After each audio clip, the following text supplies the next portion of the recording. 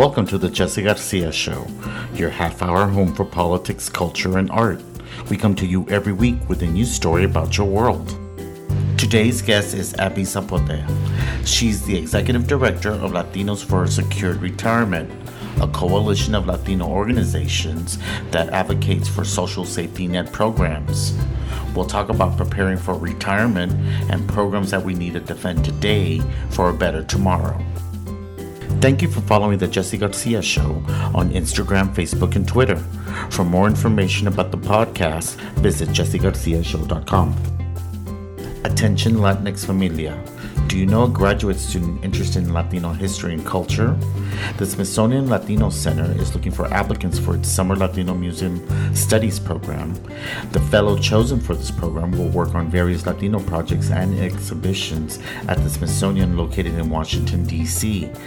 Applications for the fellowship are due March 13th. For more information on this opportunity, visit latino.si.edu/LMSP.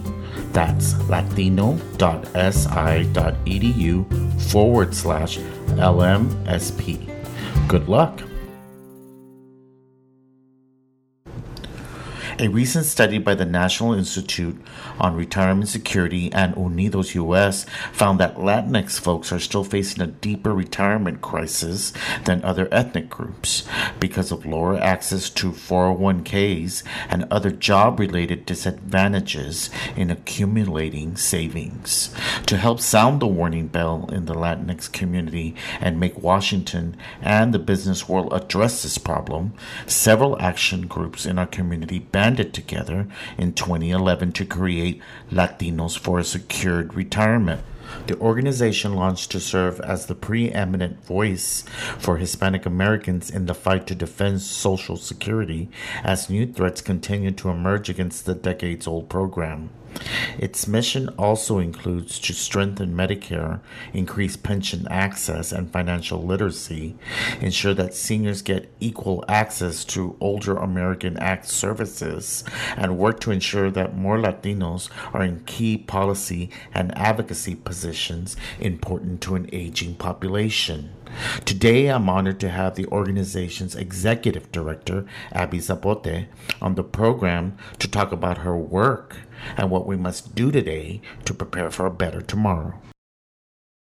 I'd like to welcome to the show Abigail Zapote, Executive Director of Latinos for a Secured Retirement, a coalition of Latino organizations that advocates for social safety net programs. Miss Abby and I first crossed paths in Dallas, Texas in the early 2000s, volunteering for the League of United Latin American Citizens, where we advocated for Latinx community issues like immigration and social justice issues like criminal reform, better jobs, better education. We became closer friends when we both ended up in Washington, D.C. in the early 2010s, and I'm proud of the work that she's accomplished on a national level. Not that many young Latinas end up executive directors of national social justice organizations, but somehow it comes natural to Abby, who's always been the loudest voice, unapologetic voice in the room when it comes to social justice. Welcome to the show, Abby. Thank you, Jesse, so much for having me here. Tell us a little bit more about your organization. Sure.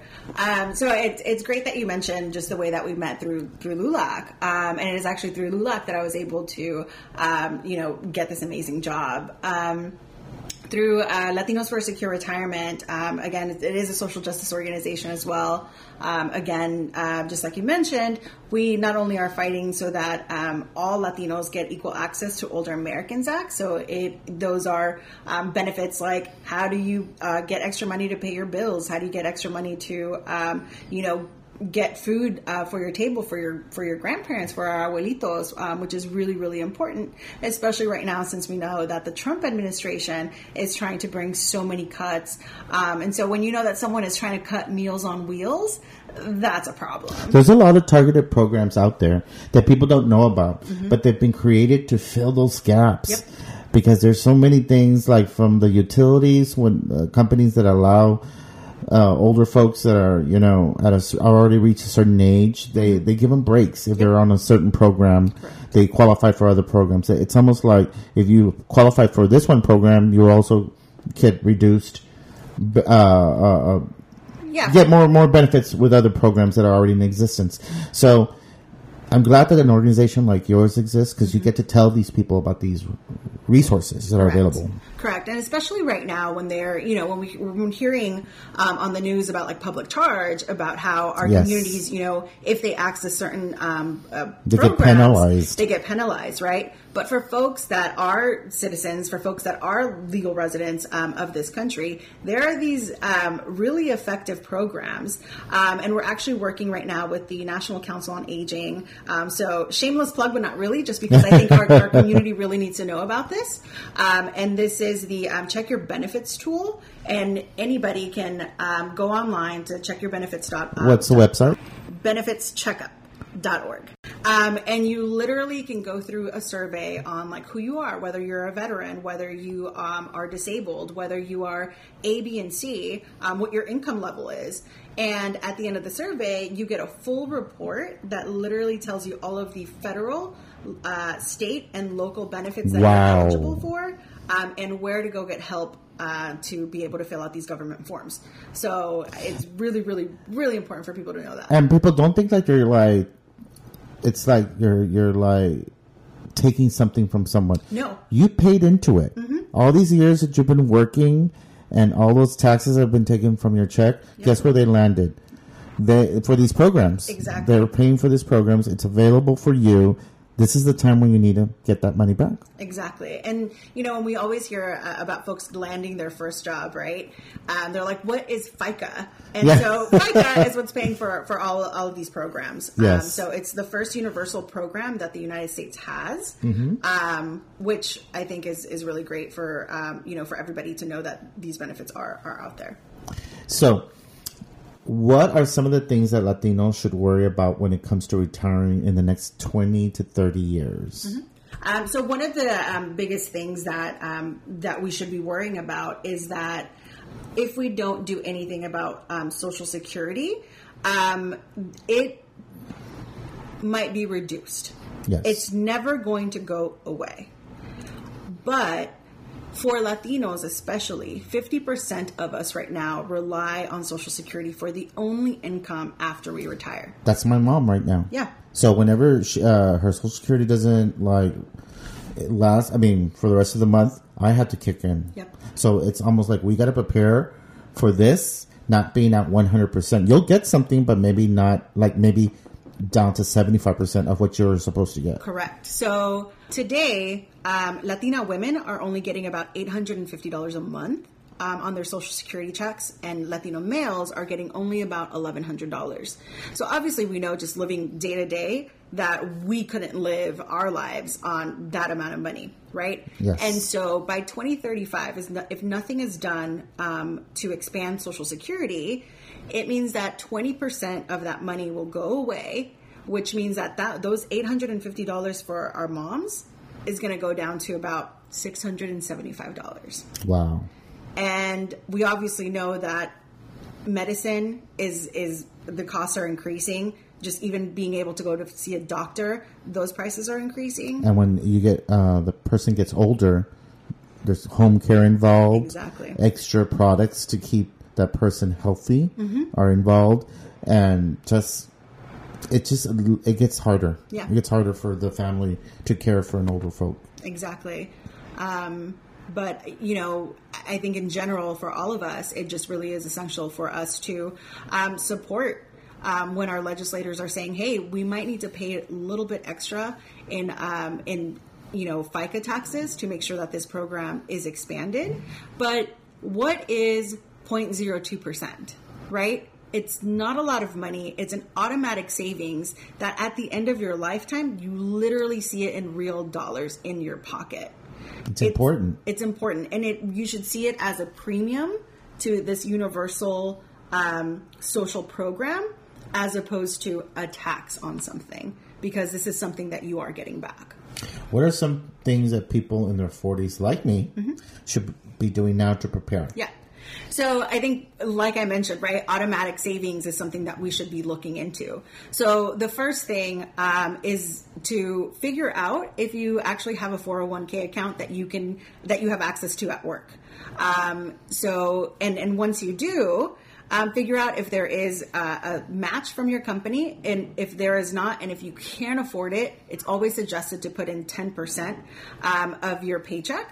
Of course, I know that is a lot of money. It's a lot of money, but trust me, it grows really quickly over the years. If you're not you just put it in there, you're just not checking it on a daily basis. Yeah. Just let it grow, check it once a year, and you're just going to be astonished of how it keeps on growing, and the company matches, which is even better. Yep.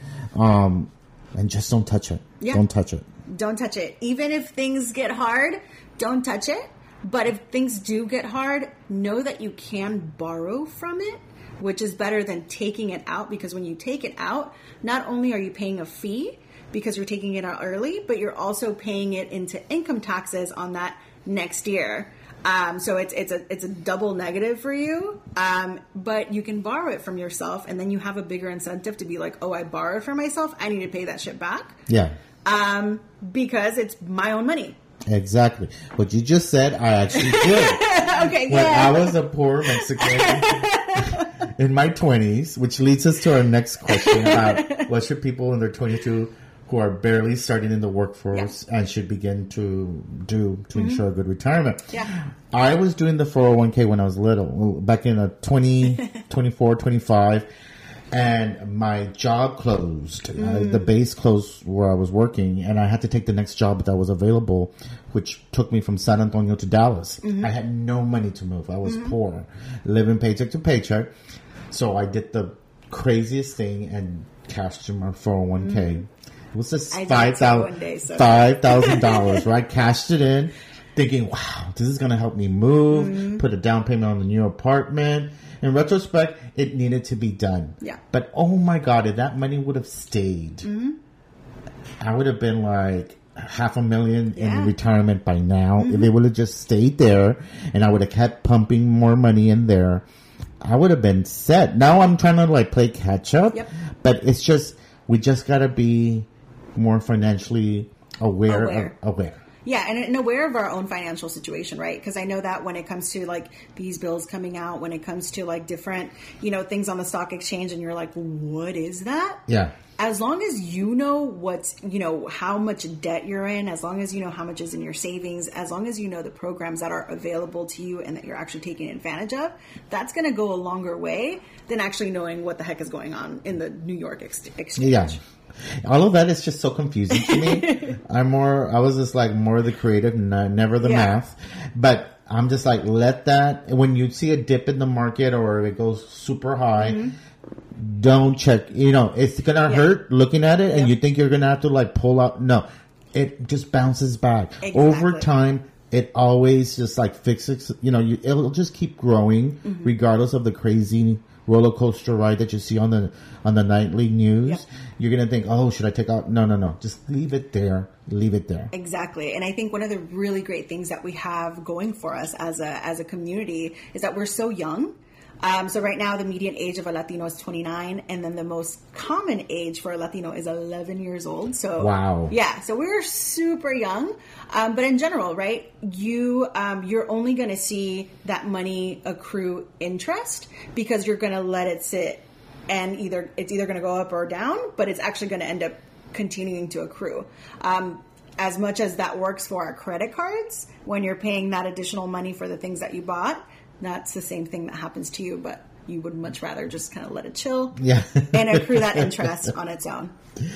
For those who are in retirement right now, what are some of the issues to be concerned with? What legislation's out there that's out there, or campaign promises that are out there that we got to be worried about? So for people that are retired right now, for me, it really is. We're working right now with Congressman Larson on trying to pass the Social Security 2100 Act, which essentially mean that we would expand Social Security to make sure that folks in those younger generations actually see 100% of their Social Security checks, through 2100, the year 2100. But for people that are retired, that means that they would see a bump in their Social Security checks. It would only be about $200 or $300. It's not going to be a lot, but it is going to be very helpful. Now, let's talk about another community, the LGBTQ Latinx folks. Now, like I was talking to you prior to our interview, that one of the reasons why I wanted to have this conversation is because so many of us in the Latino community that are LGBTQ, we're older. We weren't able to get married and have children. Some of us already went there without having it that legal right, but for a good majority of us, we're not going to have those children to help us in the old age. Like I'm helping my mom, I'm not going to have that available. And how can we make retirement work for us? Yeah. What are some of the steps that we could take? Because some of us might not have families to go to because we've been kicked out of these families. Yeah. So we're not going to have that family support when we get older. And some of us worked in jobs where we were discriminated because we were queer and we didn't get paid enough. We didn't get promoted enough. So we're going to be on tight incomes for the rest of our working life. What should we be doing now? Yeah. And, it is such a good question. And there's definitely a whole lot more conversation. Yeah, a lot. Too. Yeah. Less of a podcast. Real quick. But I think, one of the greatest things obviously is that finally legal marriage, like the LGBT community has that access to be able to get married, which is huge, especially because I think once within the Latino community we know that there's so much discrimination just within our own communities, but I heard a really great quote from Jerry Greer, who I think is going to be at your LULAC National meeting. Convention? I thought he was going to be at a meeting. Reggie Greer. Thank you. Reggie Greer is going to be there. And he said that, once you liberate a community, they're not, you realize that they've always been there. Yes. And I think that this is how our community is finally, facing this, which I think is going to be a flourishing of what can we do for our community, right? While you may not have kids, what pieces of the community that you've been a part of that have been... They're going to rise to the occasion. That are going to rise to the occasion, right? One thing that I want to say is that I'm very happy that there's all these couples that are fighting for spousal benefits. Yes. Social Security benefits of their partners, that some of them were married, some of them were common law, but they were trying to... get these benefits, which is important to remember. That's one of the things that you really got to know what's available to you. Because my mom, when my dad died,